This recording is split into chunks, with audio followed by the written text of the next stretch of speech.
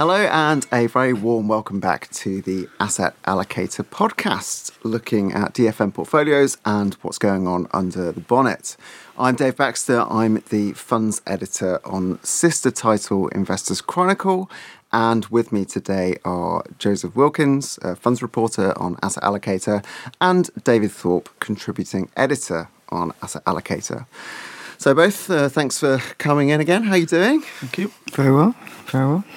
So let's get straight into it. You know, we often look at, I suppose, kind of where DFMs are allocating, what kind of funds they're favouring and so on.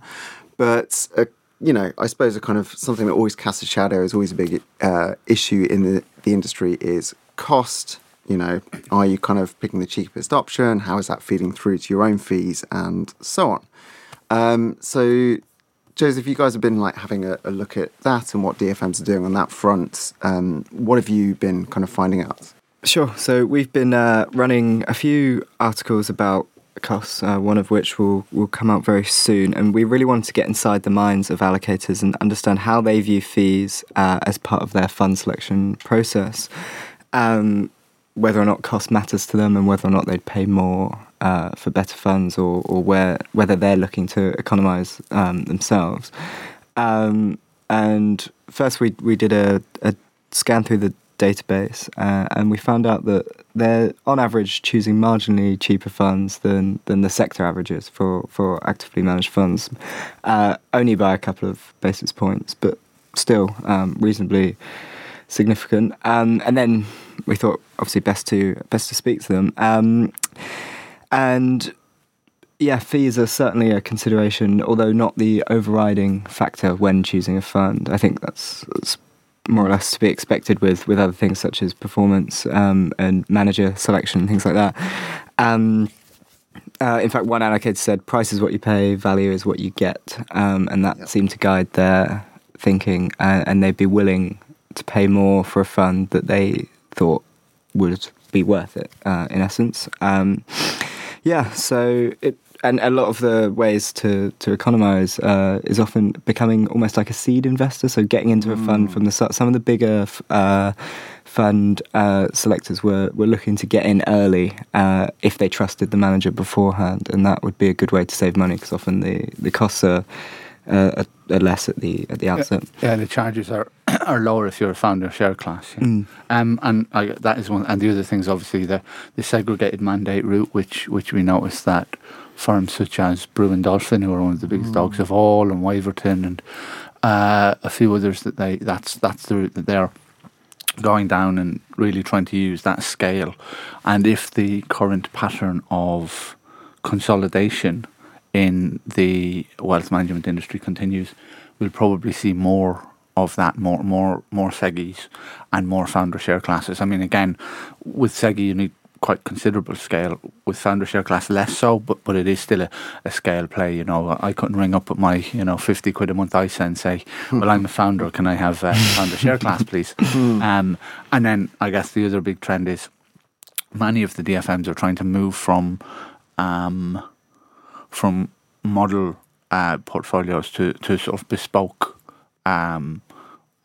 discretionary management, and if they're bespoke, that probably gives them more opportunity both to charge a slightly higher fee, but also to allocate to a broader range of funds, which again means that maybe they can fish in waters where they have more economic power.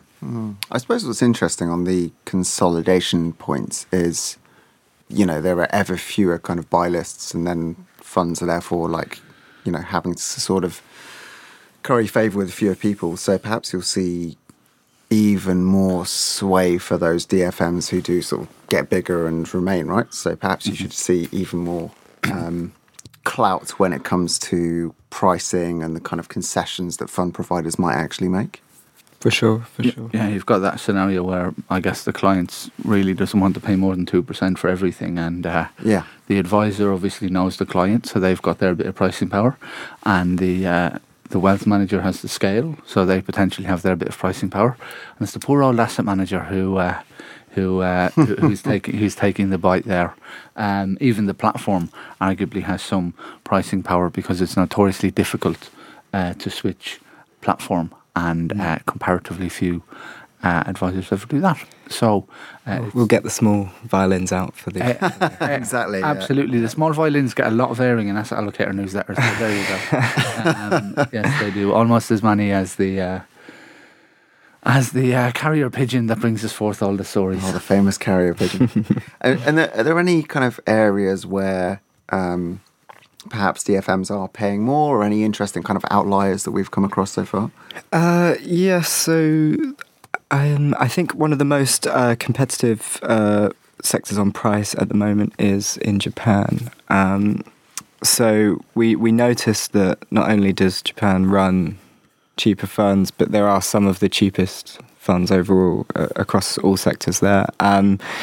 We found that the Baillie Gifford offerings were very cheap, but when on a closer look at performance, they've actually been sort of bottom quartile over 1, 3, and 5 years. Yes, and so a rough period. For those funds. and so that's a good example of price isn't everything, and I'm sure they'd rather pay 10 basis points more for a fund that actually returned for investors. So and it's quite ironic because Baillie Gifford were one of the first. They sort of. Their signature dish for a long time as a fund house was their Japan strategy, and then obviously it morphed into tech related stuff being their signature dish. But it is interesting that even that they've struggled in Japan. But one would look at it and say Japan's very tech enabled, or has lots of tech enabled companies, and that should allow Baillie Gifford to exploit their USP. But it doesn't seem to have worked that way, as you say, based on our proprietary database and on performance tables. Yeah, it does seem like one of those big franchises that has slightly come off the boil in the last couple of years, doesn't it? And now you're getting people sort of deciding whether that's just a blip, or whether they need to sort of change their choices a little bit. But Sarah Whitley, I think, was the original Baillie Gifford Japan manager, and she retired, and since then I think there have been various issues of both performance and demand for those funds. Yeah. Okay, so let's move over to, I suppose, more our kind of bread and butter, looking at kind of allocations and how DFMs are getting their exposure. So one of the star regions once again, I suppose, of Asia and EM has been India. It did have some difficult years, and it really returned to form. And, of course, investing in China is a bit more of a complicated question now, so it's easier perhaps to think somewhere else. But you guys have kind of taken a look at what DFMs are doing directly and indirectly when it comes to Indian exposure. Yes. So obviously there are probably two main ways to invest in India. It's either through a EM fund or an Asian fund. Which obviously has India, but it also has the region as well, or by going through one of these Indian-only funds. And so first we looked and tried to see whether, if you went through the Asia route, whether you could get a decent Indian exposure there. And actually, it's not so much the case. The most popular funds in our database only really allocated about in the region of 10% to India, which, if you are looking to take advantage of that market, you'd have to either pick very specifically. Stewart Investors run an Indian fund with, an Asian fund with 40% to 45% in India, but on the whole, it's reasonably low, and so there are for those who want to invest in India, going via this growing sector of Indian only funds, it seems to be a better way to get your 100%. So there's a couple of trusts, and they're not widely used at the moment, the Indian only funds amongst our allocators, but it certainly seems to have turned a corner, and I think we might see more interest in future. Demand for Indian equities has been, that market has become bigger than the Beatles, whereas China, which was fashionable a few years ago, is now about as big as Wings. But basically, I mean, it's a testament to how big India was that they managed to get the Ashoka Investment Trust off on the London Stock Exchange not that long ago, and it's been very difficult for people to get a trust away, and they got that one away. India's story is obviously well documented. It's got the positive demographics that China no longer has. It's got the emerging middle class, which has been the staple bull case for emerging markets for decades. But it is interesting, as you say, that allocators or that Asian and regional funds haven't been overloading there. I think some of the people that we speak to would talk about valuation being a concern, and that maybe the corporate governance or political risk is relevant in India, and maybe that's underappreciated relative to those concerns in China, which are well documented. For sure, yeah. Yeah, it's interesting. I mean, I'd wonder if DFMs are, I don't know, it must be quite easy, I would think, to be pretty risk averse when it comes to a single country fund, because, you've seen what's been happening in China in recent years has really demonstrated how kind of up and down a region can be.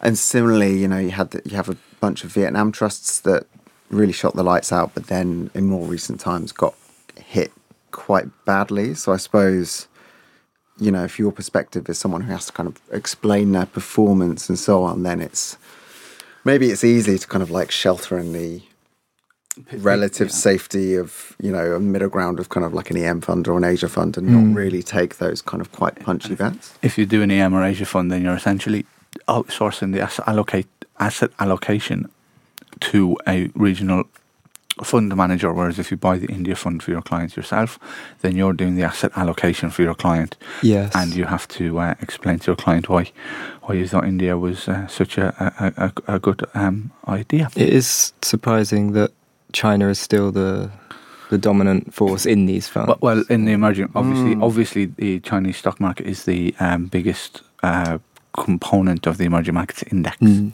So people would be, I guess, reluctant to go very sharply underweight the index in case they're wrong, and then they really look like a fool relative to having a modest underweight or a benchmark weight. Although what I've just said there is probably the greatest advertisement for not doing active management if they're not willing to do active. Yes. Yeah. A lot of them do still seem quite kind of benchmark strong. I mean, you mentioned the Stewart Investors one. They're quite interesting funds just because they're so like stock specific, and they just don't. And some of their kind of frameworks mean they just have not really liked kind of Chinese stocks for a long time. Is Stewart Investors, that's one of the firms that emerged from the first state business, I think. Is that right, Dave? I think there was some sort of split. Yeah, I believe so. I can't remember the ins and outs, but I suppose the interesting thing to note about Stewart is they tend to have that kind of ethical, sustainable kind of framework, and they like kind of companies with strong founder presences and so on. They're very kind of tend to be very bottom up. Perhaps we should turn finally to home ground. You guys have also been looking at kind of what's going on in the database when it comes to kind of UK growth funds.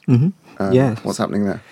Well, we have a new favourite UK growth fund among our allocators, and that happens to be the iShares FTSE 100 ETF, which is actually passive, and it is now overtaken pretty much all of the other active funds in our database as of around the start of this year. And potentially cost is a factor here, given how cheap it is. It's about, I think it's 8 basis points compared to your Lindsell train, which is around, I think it's 65 basis points. So I guess for those wanting to economise in the UK market, it's potentially a good choice. when we speak to global equity managers, one of the things that we hear from them is that really the reason they look to the FTSE 100 or the USP of the FTSE 100 is that exposure to oil and commodity and cyclical type businesses. And if that's what you want, the index has plenty of that, and arguably there's no need to get an active manager to identify BP, for example. Everybody's heard of it. Whereas if you want, something else from your UK exposure, such as you want some mid and small as well as large cap, that's what Lion Trust Special Sits does. Or if you want the more traditional defensive growth, although Nick wouldn't probably wish it to be called that, that's what Lindsay Train offers. So it depends on what you want. But the global managers out there, that's what they think of the UK as, and when they're bullish on the UK, they're bullish on the UK because of value, because of commodity prices, maybe because of higher interest rates helping banks, and that's what the index gives you. I think what I'd be interested to know, and perhaps you'll bother some DFMs about this, but is whether, when you think about active UK funds, one of the ways in which they differ from trackers is they, tend to focus a bit more on small and mid caps. So it'd be interesting to know whether this is a view on large caps versus mid and small caps, or whether it's more kind of, complementary, that kind of thing. Certainly. Well, that will inspire my next story. Thanks, Dave. Something we can discuss on the next podcast, I'm sure. Yeah. Well, lots of interesting food for thought there, as always. But I'm afraid we are out of time. So I'd just like to thank Joseph and David for taking the time to chat once again, and we shall speak soon. Take care. Hey, it's Danny Pellegrino from Everything Iconic. Ready to upgrade your style game without blowing your budget? Check out Quince. They've got all the good stuff, shirts and polos, activewear, and fine leather goods, all at 50 to 80% less than other high-end brands. And the best part? They're all about safe, ethical, and responsible manufacturing. Get that luxury vibe without the luxury price tag. Hit up quince.com/upgrade for free shipping and 365-day returns on your next order. That's quince.com/upgrade.